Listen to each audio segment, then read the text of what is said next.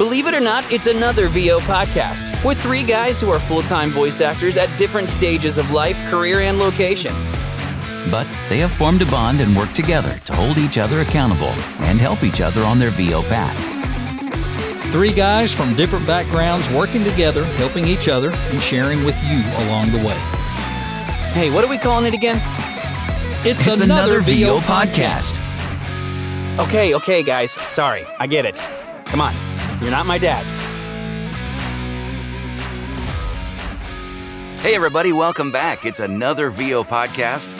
And like we promised all throughout the holiday season, we have interview. We have today my first coach. Mine too. Mike Hathcote. Welcome, Hello. Mike. What up? How y'all doing? Doing great. Great to have you. I'm so glad to have you on the podcast. I started coaching with Mike right when the pandemic hit. I don't know if you remember that or not. I had picked up what you were then calling the six-pack, and we met a couple times, and then the world shut down. And Mike's like the outside of my family, the only person I got to talk to for a little bit. Well, I'm glad I was there for you, sir. Thanks, buddy. I appreciate it. Yeah, I think a lot of it was happening around. I mean, the thing about voice actors is that I even posted something like this on social media one time. We already social distance and, That's right. We're kind of locked in our little booths every day. So, yeah. Yep, that is very true. And Mike Hathcote you were just nominated for a SOVAS for your narration demo. I was. Congrats on that. Thanks, man. Yeah. I know you guys just did an episode on the awards thing. We did. Came out today, actually. Yeah. But yeah, it was a cool surprise. That is pretty cool. That is pretty cool. And we offered lots of opinions over awards and all of that, and probably covered the gamut of how people might feel and maybe even utilize awards to their benefit in their marketing and stuff. I think we were trying to stabilize the people that were freaking out. Yeah. Thinking, well, I had a really good demo. Why wasn't it nominated? Well, did you enter it to be nominated? Did you pay the fee to be considered? And a lot of people don't know. They don't understand how all that works. So we try to clear some of that up and then probably confuse it even more. It's usually what we do. But this one was the producer, Anne Ganguza. I'm sure you know who she is. She's the one who submitted it. And interesting story about that demo. It was my corporate narration demo. Nice. And I recorded it with pneumonia. So, what? Yeah. I listened to it, and it sounds really good. Thanks. Yeah. Can't tell. I've been dealing with this. I had pneumonia, and then that developed into valley fever. I don't know if you guys have ever heard of that. It's something that you get out here in the Southwest. That it's kind of a lung infection that can infect your whole body. And I've been dealing with that since July, and still have it. Oh my gosh! Oh my goodness! Just tested positive the other day again. So anyway, it is what it is. But luckily, it hasn't affected the voice, so I'm still working. Well, no fun, but yeah, your demo sounds really good, and I hope you get a ton of work off of it. Thanks. So Mike helped me put together one of my early demos. He has a hybrid approach where he and produce the demo for you. Mike doesn't do that, but he'll coach you and help you pick out good spots and put together a demo. If you're just getting started like I was when I got coaching from Mike, that's a great way to get some of your first demos that will help you get some of that early work, and then you can graduate up to better and better demos, which, may win a SOVAS. Yeah, absolutely. That's the reason why I call it a hybrid is that it's, in a normal demo pro quote unquote pro demo situation, you have a session with the producer and record all the spots or whatever, and then you send everything over to them, and then they pretty it up and they put all the bells and whistles on there and then hand it back to you, and then there's your demo. Well, this is kind of a hybrid because we have some of that direction, but we also put a little bit of onus on the talent to actually do some of the work. So you kind of have more skin in the game, if that makes sense. And so you get your hands dirty and you can kind of learn the process versus just having something handed to you. And so yeah, that's kind of why we call it a hybrid demo. Yeah, and it's not just all in our hands either. You helped me learn how to add some sound effects in the right spot to kind of give it a little more depth, a little more um, uh, appearance, of being a top tier demo, and it really helped me a lot when I did that. And listened to my demo over and over again. I mean, you listened multiple times Oh yeah, and heard little things that I wasn't hearing, yeah, and that yeah. was a tremendous help. It's so hard to do a DIY, 100% DIY demo, just because it's really hard to self-direct. Mhm. You have to be. It's hard to be subjective on yourself, right? Mhm. And so having that other person to guide you through not only the performance aspect, but also the technical side of adding all the music and sound effects and picking the right styles, to put together is crucial. Yeah. Yeah, for sure. Mike was the person that I don't even know if he remembers this. He accidentally branded me. We were doing the spots, and I had this one in there. I was trying to do everything in my regular voice, and I had this one, and it was work boots. And I go into this, Red Wing work boots or whatever it was. I don't even remember. It was a version of Red Wing. And he's like, damn, that's blue collar, man. That's your niche. That's what you're going to do. That's your first spot. And sure enough, here we are 3 years later. That's definitely my niche. I book the heck out of that. That's So it, and you kill it, dude. I mean, it's you know. I like to work with people who know their strengths and weaknesses, and capitalize on their strengths, and then of course and I don't want to say weaknesses. Let's call it areas of opportunity. Yeah, mhm, yeah, um, yeah. mhm. and the fact that you just leaned into that and are now just crushing it using that same thing is killer. Love it. Super proud. Yeah, Yep, it's always, it's either take one or take two on some auditions because some people don't want that. They want just a regular thing. And I work on that. I coach with Tom on trying to develop a more Gen Am character for some things, and it's helping. I'm booking more of that now than I was before, but the bread and butter is right where it started. And it's amazing where a lot of people, they may have that natural ability, but they want to shy away from it because they're afraid it won't catch on or it won't Yeah. sell or it won't book. Yeah. There's not much that won't book in voiceover. And I think that great example we heard the other day from Sound and Fury, there were, 700 and some odd booked jobs, but 680 something different booked voice actors. Mm-hmm. So that tells you may not book over and over and over in that same thing with that repeat client somehow in that right. genre. But if you'll stick to your guns, it'll come around. If you're good at it, it'll Yeah. work out. So Absolutely. Yep. Well, this may crazy. open up a question I have for you, Mike, because you just redid one of your demos. Mhm. Could you talk to us about how voice actors can determine whether it's time to update their demo or to produce a new demo or go get a new demo done for themselves? Yeah, absolutely. So this was actually the first demo that I had done that was specific to corporate narration. I'd done other previous, narration style demos that had, e-learning and stuff built into them, but this is the first one that was completely centered on just corporate. Yeah. But to the broader question, there's a couple of ways that you can kind of get a gauge on whether it's time. Number one is, are your skills, at a different level now than they were when you recorded your first demo? Hopefully you've been doing some coaching and learning and kind of sharpening your skills. And if you know that your skills are in a newer place than they were, say, a year, 2, 3 ago when you did your other demo, then yes, it's time to go ahead and do a new one. Another one is whether or not trends have changed. Mm-hmm. So there are some trends that are kind of, in vogue that like right now, these little 8-second spots. I mean, who would have thought that an 8-second spot would be a thing? Well, those people are doing 8-second spot demos now. I know JMC specializes in those. So, follow the trends, see what's booking, what styles are booking. And if your demo doesn't represent that, then maybe it's time to do a new one. Obviously following podcasts and in the industry to find out what those trends are, or just listen to commercials, whether it be on Yeah.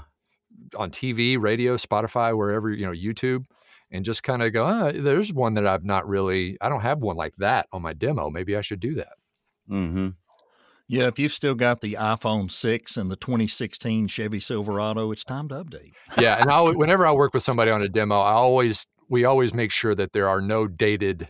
Right. Yeah, that's nothing. a good move. Yeah, that's right. a good move. The 2016 Chevy Silverado. No, we're not going to do that. What we can do though is we can kind of change up the script a little bit, and instead of in the demo saying the 2016, we say the new Chevy Silverado or something like that. Right.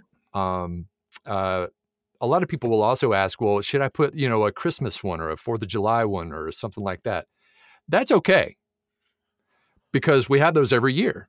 Right? It's not dated. It's not like this date in history. It's, well, every year we have a 4th of July. Every year we have a holiday one. So it's fine. That's interesting. Yeah. I would think maybe that would be more like for a certain type of demo, but but you make it make sense if they does come every year, right? Yeah, I mean, like for instance, the example I always use is like those Ashley Furniture commercials where they're super high energy, and this weekend at the Ashley Home Store's 4th of July blowout event. It's okay to do one of those on your demo because 4th of July happens every year and it's not going to get dated. Yep, makes sense. And it's really the style that they're hearing. Yeah, that over the top style or whatever style they're looking for. Yeah, exactly. Well, I'm curious because I haven't heard your voiceover story, your journey, and how you got into voiceover. And if you could tell us about that, how you got into voiceover, but also include how you picked up and added coaching to your resume. Okay. Yeah. So I started in radio in 1995, and I thought that at the time that was what I wanted to, do for my career. And I enjoyed it. I did it for several years, and I was in my, mid-20s. And at the time, I was also a competitive skateboarder. And so I figured at the time, my career was kind of picking up a little bit there. And so I decided, well, I think what I'm going to do is I'm going to put this radio thing on hold and go skate while I was young enough and breakable to go skate. And so, so I did that for several more years, and I was still kind of doing, voice projects, just side hustle, kind of word of mouth, very seldom, until about 10 years ago, I started thinking a lot more seriously about, I'm getting, I'm in my 40s now, early 40s. And I want to do something more for me. I've always kind of had that entrepreneurial spirit anyway. I've always, I own my own skateboard parks and things like that. But so I started looking into it a little bit more seriously. And finally, the universe told me when I got laid off from GoDaddy that it's time. I used that as a signal to say, okay, well, there's the signal. Let's do it. And so one day I was employed with them. The next day I was doing this full time. And as far as how coaching goes, I just started getting a lot of people after, doing it for a few years. I started getting people reaching out to me, asking, how do I get into it and what do I need to do and that kind of thing. And I never set out to really be a VO coach, but enough people started asking me for help. I was like, well, shoot, maybe I know a thing or three about this. And so started doing some coaching. So yeah, that's kind of how we landed where we are now. Cool. I knew about your skateboarding, competing in, history. You post a lot of your skateboarding stuff on Instagram. Yep.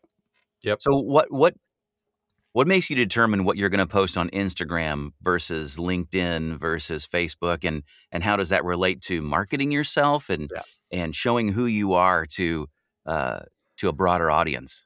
Excellent question. So Instagram is a kind of its own little animal in that it's okay on Instagram to kind of show other aspects of your life other than just your VO stuff, right? Like you'll see stuff on there for VO.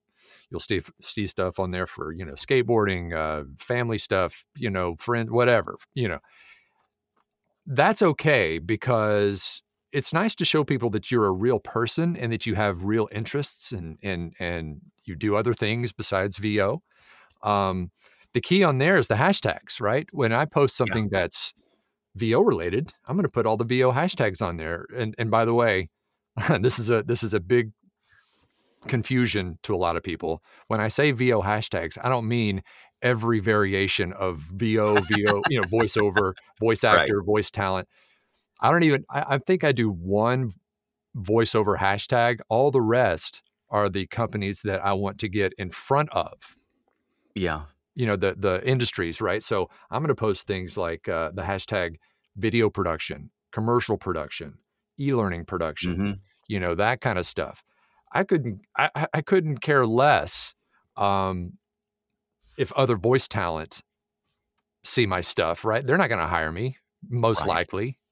So I want to get in front of the people who are most likely to hire me. Yeah. So those are the hashtags that I use. So that's how Instagram is kind of its own thing. Now, when it comes to LinkedIn is all business, right? I'm not posting anything but VO stuff on there. And of course, I'm hashtagging all the same stuff on there. And here's another little thing that might be a little controversial, but not controversial. What's the word? Kind of outside the box. Yeah. I'm connected with, I don't know, I can't remember how many connections I have on there, but I've been systematically going through and eliminating connections on LinkedIn who would have no chance of hiring me. Right? With the exception of a few voice talent that I'm connected to on there, I have eliminated most everyone that I was connected to before who, if I have somebody that's, a friend from high school who works at a plant somewhere, they're not going to hire me. So let's connect on Facebook, something that's a little bit more, on the social side versus the business side. Because the LinkedIn algorithm is only going to show my stuff to so many people. Yeah. So I don't want to waste those impressions on people who would never have a chance of hiring me. Does that make sense? Oh, yeah, totally. Absolutely. Yeah. Totally. So I've, I want to make sure that I get the maximum value for every single post. So I make sure that the people who are not going to are just not going to see the stuff. So I just disconnect. That might be a little, not a backwards way, but an unconventional way to do things. But if you just think of the math, if my posts are only going to get seen by X number of people, I want to make sure that every single one of them is a potential client or a current client. Yep. Right. Brilliant. Yep. Right. That's really good advice or knowledge to drop. So is that happy to connect on all the other places, but when it comes to LinkedIn, I want to streamline things and make sure that everything is, directed to the right people. Yeah. Right. Now, do you have similar focus on like Facebook page for your business versus a Facebook, your personal feed? Yeah, I have a personal Facebook page that is just for personal stuff, even though it kind of bleeds over. Like if I post something for VO, it'll also post it on my personal Facebook page because I just, my friends and family, I like to have them see what I'm up to. But I do have just a business-only Facebook page. Mm-hmm. And that's. Do you find benefit out of that? Yeah, I do. Because here's what's interesting about the business Facebook page. It gives you more options than the personal Facebook page does. In what way? You get different buttons like, book now or, book a call or things like that on there that you don't get with your personal page. Right. You also have the ability to do paid advertising on a business page if you want to do that. I've never really advertised my VO services, but it does give you a few more little things that you can, work with on the business page. That's interesting because I see people have, their actors' Facebook page, their voice actors' Facebook page and stuff like that. And it just makes me wonder. But I think what is most valuable there is, like you said, the extra buttons you get, like the book now, call now kind of thing. Yep. Other than that, I mean, because like the last thing I want to do is create another page I have to keep up with that doesn't bring in traffic or something like that. You know what I mean? Yeah. Like, Yeah. so I didn't think about that, but I also haven't looked into it myself. But since we have you here, that's good to know. So thanks. Yeah, and it doesn't take much extra time. Like if I'm doing a post, I'll do posts like, and I'm sorry if you hear my dog ringing the doorbell to go outside. Oh, we don't hear anything. At least I'm not on my end. Because I was about to shut the door if I needed to, but what was I saying? Oh yeah, so like if I post something that's a new job that I got or a new client, like on Monday I'm going to be posting. I picked up American Express as a client. Nice. So putting that on there on Monday. So it takes me less than 5 minutes to post everywhere. I posted on Instagram, and of course that's connected to my Facebook account. So it'll post on both of those at the same time. And then I drop it in on LinkedIn and then on Twitter and then on my business Facebook account, and I'm done. I mean, less than 5 minutes. That's really convenient and nice. Yeah. Yeah. That is good. I like that. So how often is there a sweet spot for each of those different platforms on how often to post? Man, that's such a moving target. Yeah. There's always, some new article coming out telling you the best days and the best times and then, the frequency to post on social media. I'll be honest, I don't follow all that stuff. I just, when something pops up, I'll put it out there. Yeah.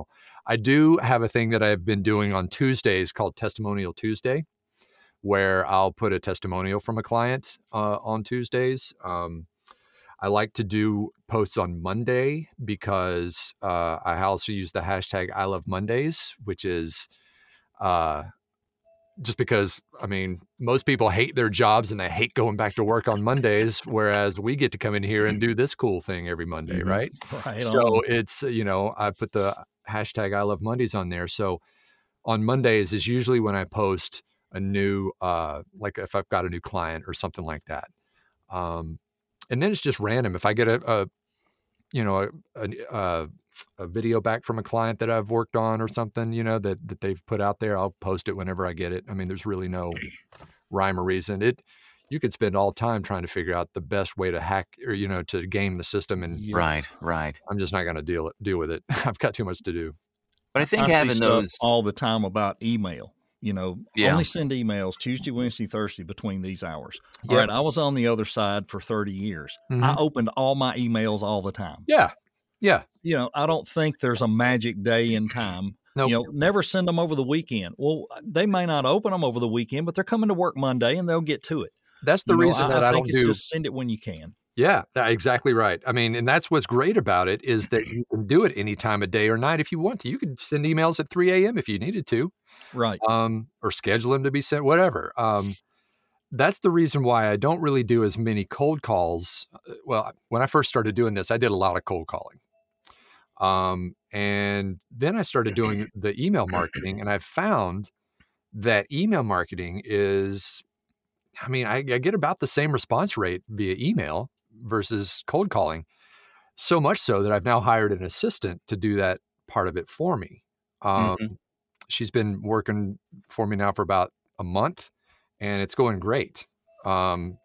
She has access to my CRM. She goes in, I've got templates in there. She does the research, she sends them out. And then when they reply back, then of course that it's, that's when you take over, right? Yeah.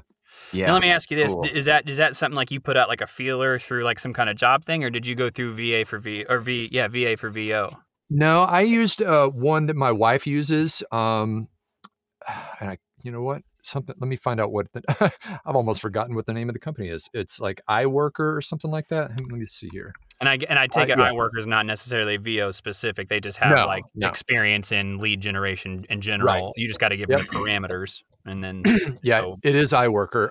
And basically, you do have to train them. You have to kind of show them the ropes and tell them how to go and look up, do the Googling and look up the companies and find something to talk about on their website. I like that one video on your site with the thing and the guy with the shirt and whatever, be personalized.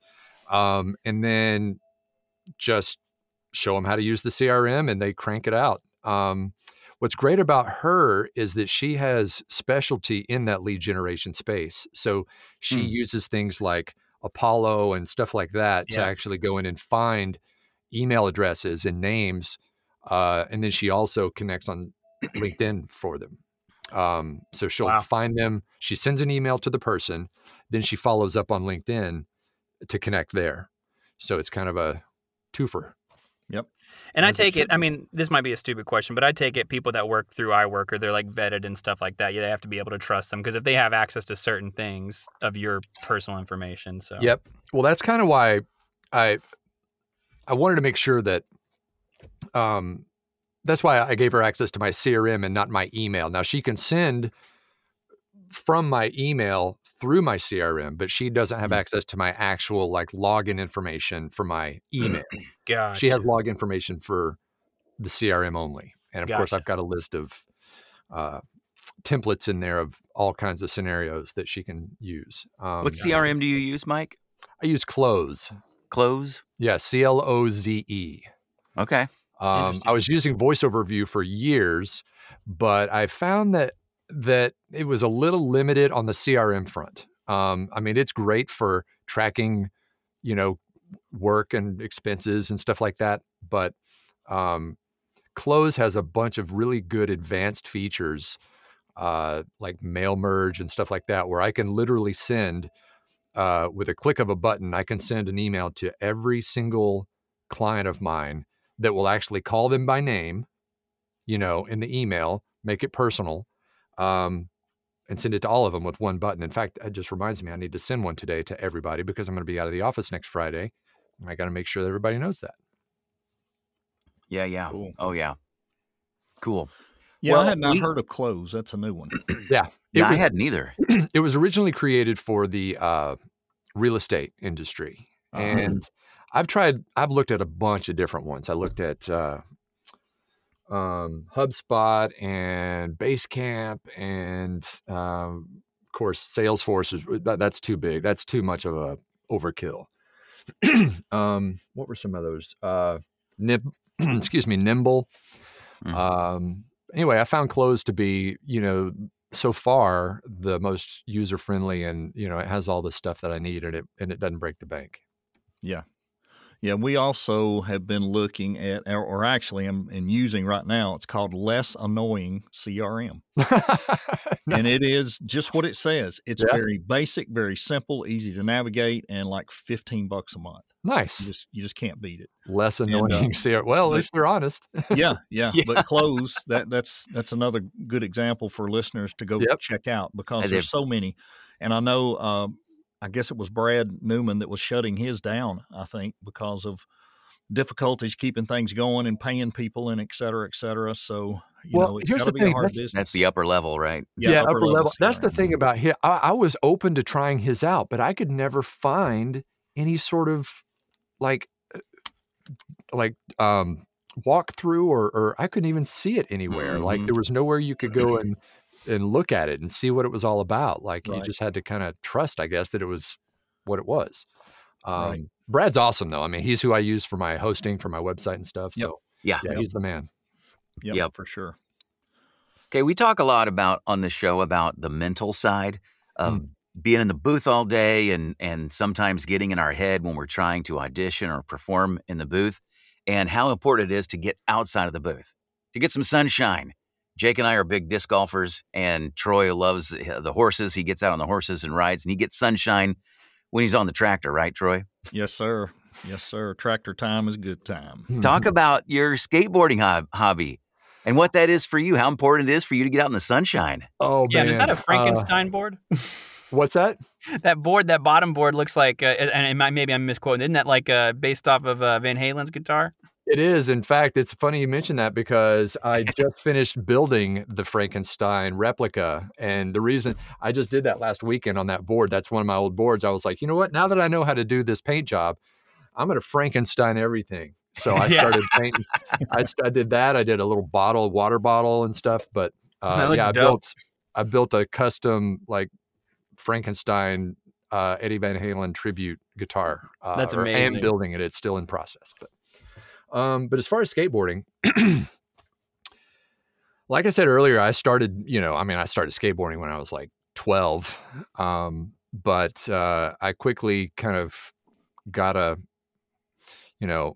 love for it and started doing it. And like I said, for a while there, did it professionally. And it's something that I still do. I mean, I'm 51 years old, about to be 52 next month, and I still do it and love it. And in between being, broken or whatever, I still try to do it as much as I can. Built a pool in our backyard, specifically for skateboarding, that we swim in the summertime and we skate in the wintertime. That's amazing. And, this Sunday is the first session for this winter season, because we have everybody over on Sundays, and a bunch of old dudes come out and some young guys and girls come out and skate every Sunday. And I try to live stream it on my Facebook and stuff. And it's fun. So still try to do that when I can. And it's nice to be able to just hop in the backyard and, like you said, get your power from Earth's yellow sun. Also a reason why I bought this new booth with windows, because I used to be in the closet. So I came out of the closet and got this booth. Now I've got sunlight that I can see that way. I've even got this one, or the blinds open. See, if I do this, I can see right out into the field next door. So it's cool. That's awesome. Big help. Yeah. Mike, have you found, like I have, which I just turned 60. Have you found, congrats. like I have? I know when I fall off of a horse these days, the recovery time is just slightly longer than it was in my 30s. Yeah. You think? Yep. And the bruise factor has definitely changed when I hit the ground. I used to, I could get up and, the next day there was no bruise. There was no yellow, black stuff. Now it's like my whole leg turns black. I don't know what the heck's going on. Yeah. But here's the thing. You got to keep doing that stuff to stay young, or at least to stay mentally young. Right. Mm-hmm. Yeah. Now, I'm not doing the stuff that I did in my 20s and 30s on a skateboard. Right. I'm not getting air anymore. I just like to carve and go fast and try to, I've realized that I have to kind of dial back my skill level a little bit, because I still feel 20 when I'm skating, and I have to really make sure that I'm not getting out there and getting too gnarly and same here. crazy. I no longer go off the 15-foot cliffs or drops. I used to teach my horses to belly slide down stuff. Whoa. I don't do that anymore. Crazy. And I mean, I'm talking about, 70, 80 feet, Wow. on a pretty steep incline, and the horse would just sit down on his rump and slide down through there like, going down a slide. That's crazy. But, I used to do all that stuff and, get off in deep water, right up to the horse's neck. And Wow. not anymore. I love to go trail ride on nice government maintained flat trails. Mm-hmm. Still these days, I don't mind climbing a small hill here and there, going down in a ditch or whatever. But no, I'm not Evel Knievel anymore. Right. Those days are over. We always have to, it sucks getting old, but I mean, it's inevitable. So we just gotta, kind of go along with it and do our best. Just to adjust and keep going and don't give up. Yeah. Keep going.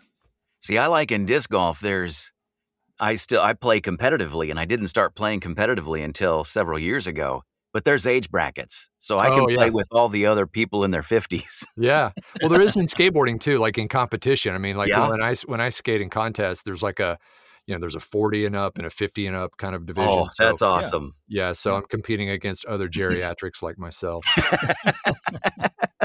I think it's great, especially for the mental side, that you can focus competitively on something that's outside of what you do in the grind of day in and day out, right? So I think it's healthy for you to try to improve at something that's not your day-to-day. All right, so I got a question kind of outside the realm of the hobbies, and it just hit me all of a sudden, and I think Mike can probably give us a little insight. We saw this huge influx of people, and I was one of them in 2020 who got into this, whether by accident or somebody pointed you this way, and you got in it, and there were a lot of people who did between 2020 and probably early 2022 or whatever, during all of the shutdowns and everything that went on. Yeah. I sort of see a trend, and Paul Smith put out a video about this a few weeks ago, that there's a mass exodus. I don't know if we call it that. There's a lot of freaking gear for sale. I've noticed that on Facebook and everywhere. Yeah. But are you seeing the traffic you saw of people starting up, coming to you for help that you saw then? Is it going down, or are you seeing maybe more people coming back trying to learn more and up their game so they can stay in and not fall out? That's a really good question. And it's funny that you say that, because I literally, in the last 5 minutes, I got an email from someone on my website wanting to talk about, getting into voiceover. But it's interesting that I think a lot of people got scared by AI. So they think that, there's like, here comes the AI, voiceover's dead. I'm going to get out, while the getting's good and whatever. And that's probably part of it. But to answer the question, I really have not seen either an influx or a decline in people who are trying to, kind of get in to the business. I can see how that would happen, though. I mean, because like you said, there's a lot of people who got into this during that time. Either they were downsized or whatever. And, people told them that they had a nice voice and they thought they should do something with it. And that's great. But there's a lot of people who just don't have what it takes, not performance wise. Well, maybe a little performance wise, but on the marketing side and the, being willing to go out there and just do the grind of getting yourself out in front of the people that you need to be in front of. Of all the people that I've worked with over the years, the ones who are still successful, you two included, are the ones who know what to do and go and do it day in and day out. If you want to make this a career, you have to put that kind of work into it.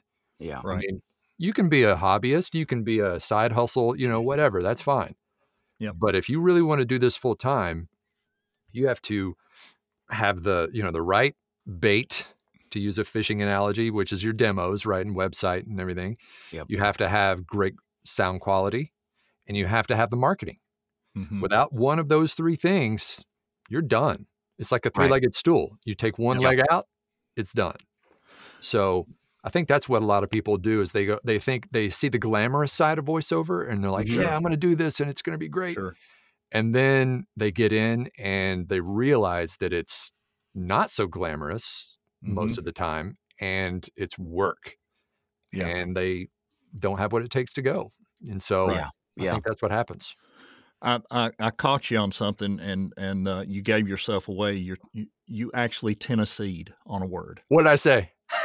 You perfectly said "get out," G-E-T, get out perfectly. Yeah. Then you said, "while the getting's good." While the getting's good. And now my ear is so tuned to that stuff with all this coaching I've had on dialect. Yeah. And I thought, he did it. So we can say Mike is actually from the Knoxville, Tennessee area, but he was able to shed his accent quite well. For the most part.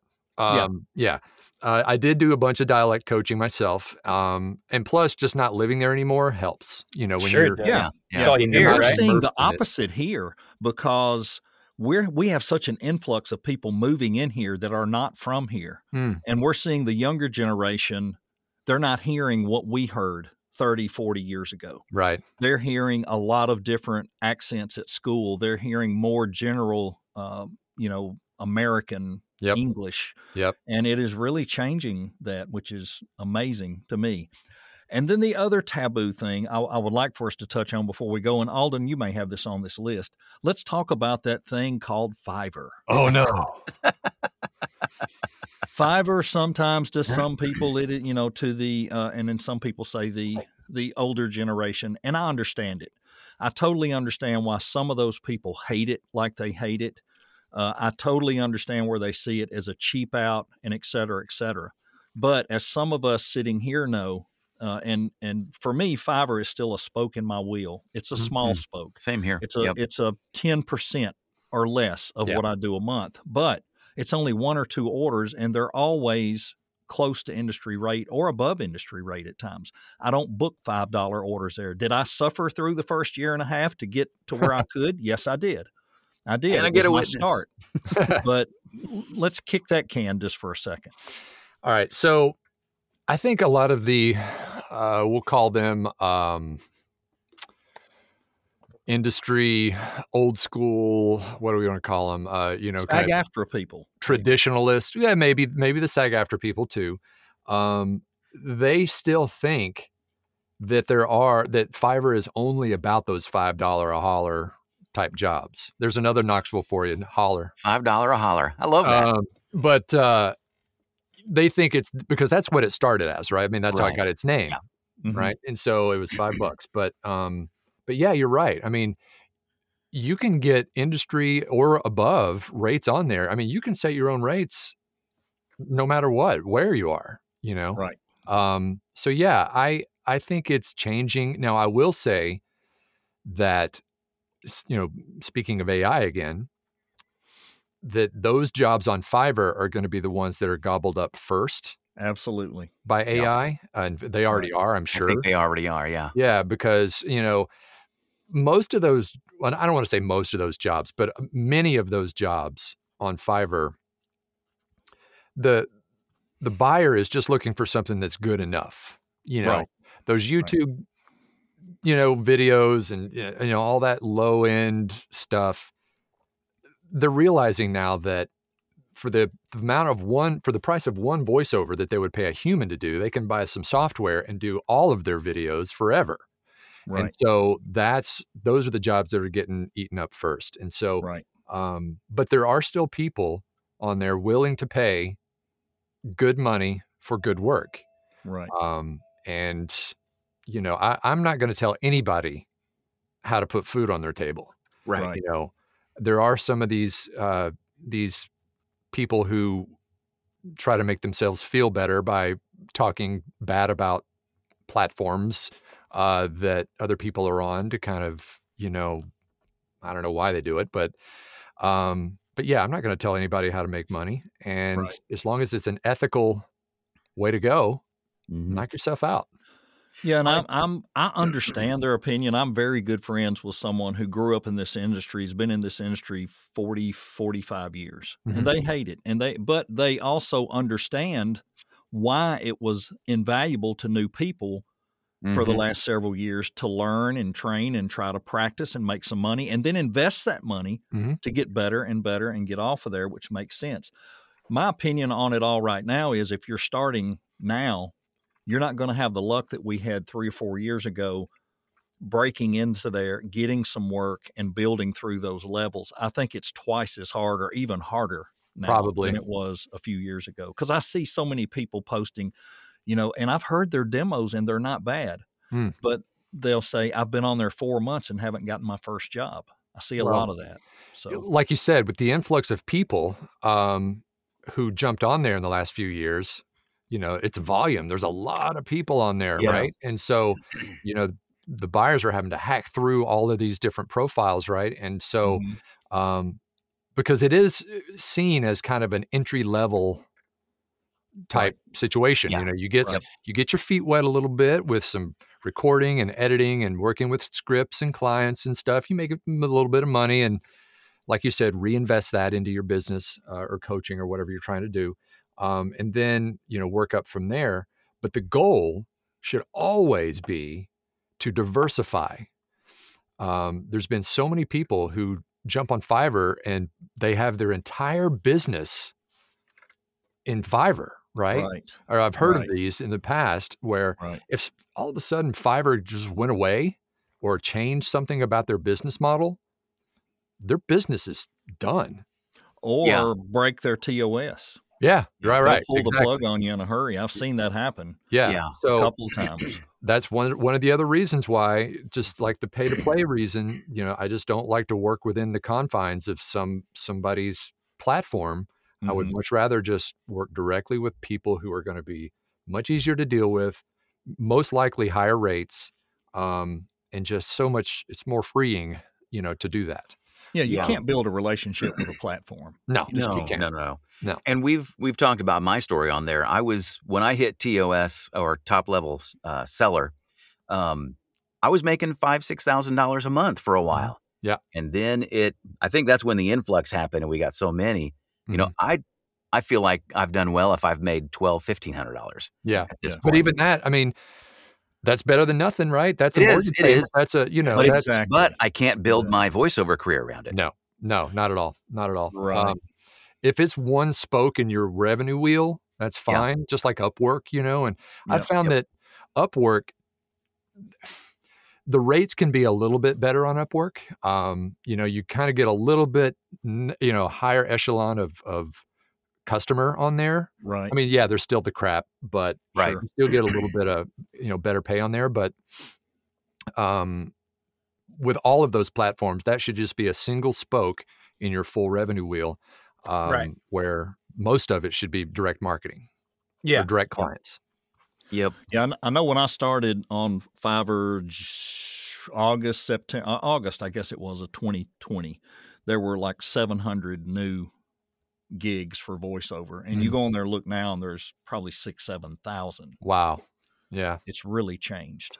Well, you know, if there is an exodus, as you mentioned earlier, then, you know, maybe that'll change. But, you know, like I said, even if there is, I think the AI stuff it's going to make that moot I agree. anyway. It's just going to, Yeah, it's be a just going to be wash. gone. And you got to wonder how many of that 6,000 profiles are even active.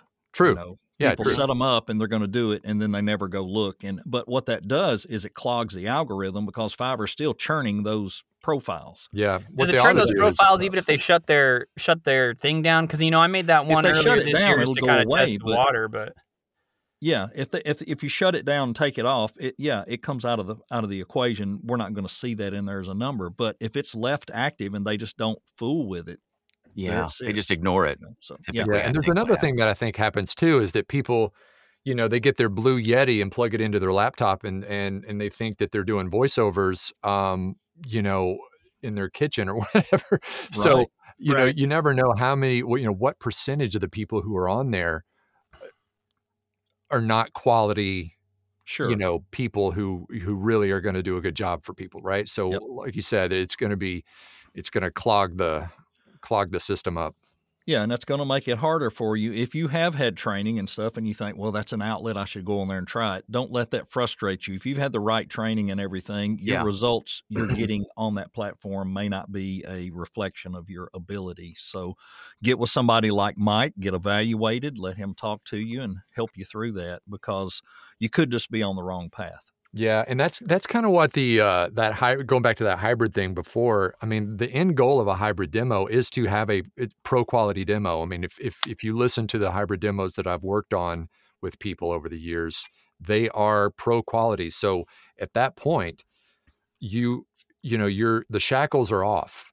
You're not limited to just those platforms. I mean, if you're working with kind of a DIY situation, you pretty much have to live in the Fivers and Upworks, you know, of the world. But once you actually get a pro quality demo, sky's the limit. Then you can go out and start doing your direct marketing and going straight to the source and getting that work. And I'll say that I feel like that's where I got a lot of value out of your coaching, Mike, is we did the DIY for my narration demo, but I also had a DIY commercial demo that I had done. You listened to it and gave me some tips and helped me upgrade that to where, and gave me the confidence to use it for marketing. Yeah. You know, because you said, hey, you can market with this. You should be sending this out, because I had not at that point done any direct email marketing. Yeah. And Mike also helped me build my website, which gave me a great business card to put in front of people. So yeah, those are the two big, you know, your demos and your web presence are paramount for direct marketing, because the whole ball game when you're doing direct marketing is driving people to your website. Yep. Because that's where they're going to hear, you know, they're going to hear all your stuff and learn more about you. Never attach anything to an email, especially a cold email. Right. Obviously, if they ask you to send them something afterwards, then That's do different. that. But never initially send out a cold email with an attachment, because it'll go straight to the trash or to spam or whatever. But yeah, that's why your website should really just be great. And then the demos on that website should be great as well. And that's your bait. And then you just keep casting. Yeah. Yep. Awesome. So, Yep. I mean, I'm sure at this point, people listening might be curious about your services. Where can they find you? Where would you tell them to go to look at those services, and how can they contact you if they need to do that? They can shoot me an email, mike@mikehathcote.com, or they can just go to mikehathcote.com. I've got an email or a contact form on there. Feel free to reach out, and we can hop on a call, just discuss where they are currently, where they want to go, what they've been doing, what they want to do, and we'll just go from there. Everything is Awesome. kind of tailored to the specific needs of the person. That's Yeah, awesome. that was my And other question was, go ahead, Jake. Well, I was going to say, and also, if people are curious about, like, for instance, your Instagram, just to kind of see maybe some skateboarding or see some stuff you do in your life, what's your Instagram? Is it Mike Hathcote as well? At Mike Hathcote. Yep. Nice. Okay. Yep. Nice and simple, guys. So all those are on my finding. website as well, which is another big important thing on your website. Put all your social Right. media links on there, right up top where everybody can see them. All those are on the top right of my website, so feel free to jump on there. And it's Hathcote. A lot of people misspell it, but Sure. yeah. Not like a winter coat. Right, exactly. Yeah. Like a coyote. So to the listeners, before we close out, if you're needing to upgrade your demo or, get some good coaching from Mike, reach out to him and you can do that. And I appreciate coaches like Mike that will even meet with you in a quick Zoom call just to see where you're at and what you're expecting, So, and they all the time do that. It's just a quick Zoom call and you can get some feedback and get set up. So do you still do like the 6-pack? I do. I've changed it up since then. It's been several years. I do a different kind of thing around the hybrid demos. It's actually 5 sessions now, but basically the way it works is the first session is we go and find all the scripts that we need, based on usually your interests. I always like to make sure that the client, has some sort of a connection to the copy. Mm-hmm. If you drive a Honda, then we'll go find a Honda spot, or if you whatever. So we try to find the scripts on the first one. The next 2 are practice sessions where we work on the performance, the very important performance aspect of everything. And if we need to add more sessions in there, we can. Usually 2 is enough, but sometimes, different skill levels and whatever, we add another one. But and then we have the directed session. That's session number 4, where they're recording on their side, I'm directing on my side. We get all this, scripts down. And then the last session, the 5th session, is what I call the snippets, where we pick the pieces of each spot that we're going to use, and then we put them in the right order to make sure that there's a good flow and, nothing too similar is close to each other and everything, and put it all together. And that's the demo. Awesome. And that's a little simplified, but I mean, that's basically how they work. Yeah, but that's the format. I love it. Yeah. I love it. Yeah. Well, it's been great to have you on, Mike. I appreciate you coming and joining us and answering so many questions. And I hope people take advantage of some coaching with you. I know it helped me get my career off the ground, and I appreciate it. I certainly appreciate you guys. Same for me. It was a big boost for me.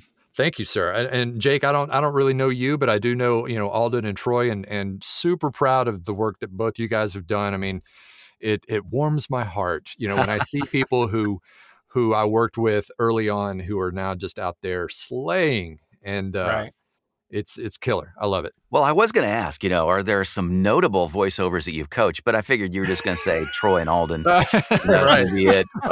Well, you literally, I'm serious. You 2 are 2 that I would put right up there. I'm trying to think of. Do you guys know Randy Scott? I've heard that name. Yep. Not Mark Scott, Randy Scott. Right. Randy's killing it. I mean, I don't have enough fingers to name them. Do you guys know Gerald Nicholson? I don't think so. That one. Gerald is somebody I worked with several years ago. He is now the official voice of the Black News Channel, which is kind of like the CNN for African Americans. Oh, sweet. Cool. He's got a real deep kind of James Earl Jones kind of a Perfect. thing. Yeah. And so he ended up being the voice of that station, or of that cable news channel. Oh, you put me on the spot here. I'm trying to think. Well, no pressure. I'm sure your students appreciate you regardless, and we know. Yeah. So it's always fun though to see the people that, like I said, are willing to get out there and get dirty, actually make it big. You know, it's great. That's so cool. That's so Good cool. Stuff. Well, we do need to wrap up. We're just under an hour. And again, Mike, it's been great to have you for another VO podcast with Jake, Troy, and Alden. It's been fun. See ya. Take care. Thanks for making it all the way through another VO podcast with Jake, Alden, and Troy. We'd love to hear from you. Email us at anothervopodcast@gmail.com. And be sure to like or comment on your podcast platform. We drop episodes every week and interview peers once a month also. If you have something you'd like to ask or topics in mind we need to discuss, let us know. Otherwise, we hope to see you next week right here on another VO podcast.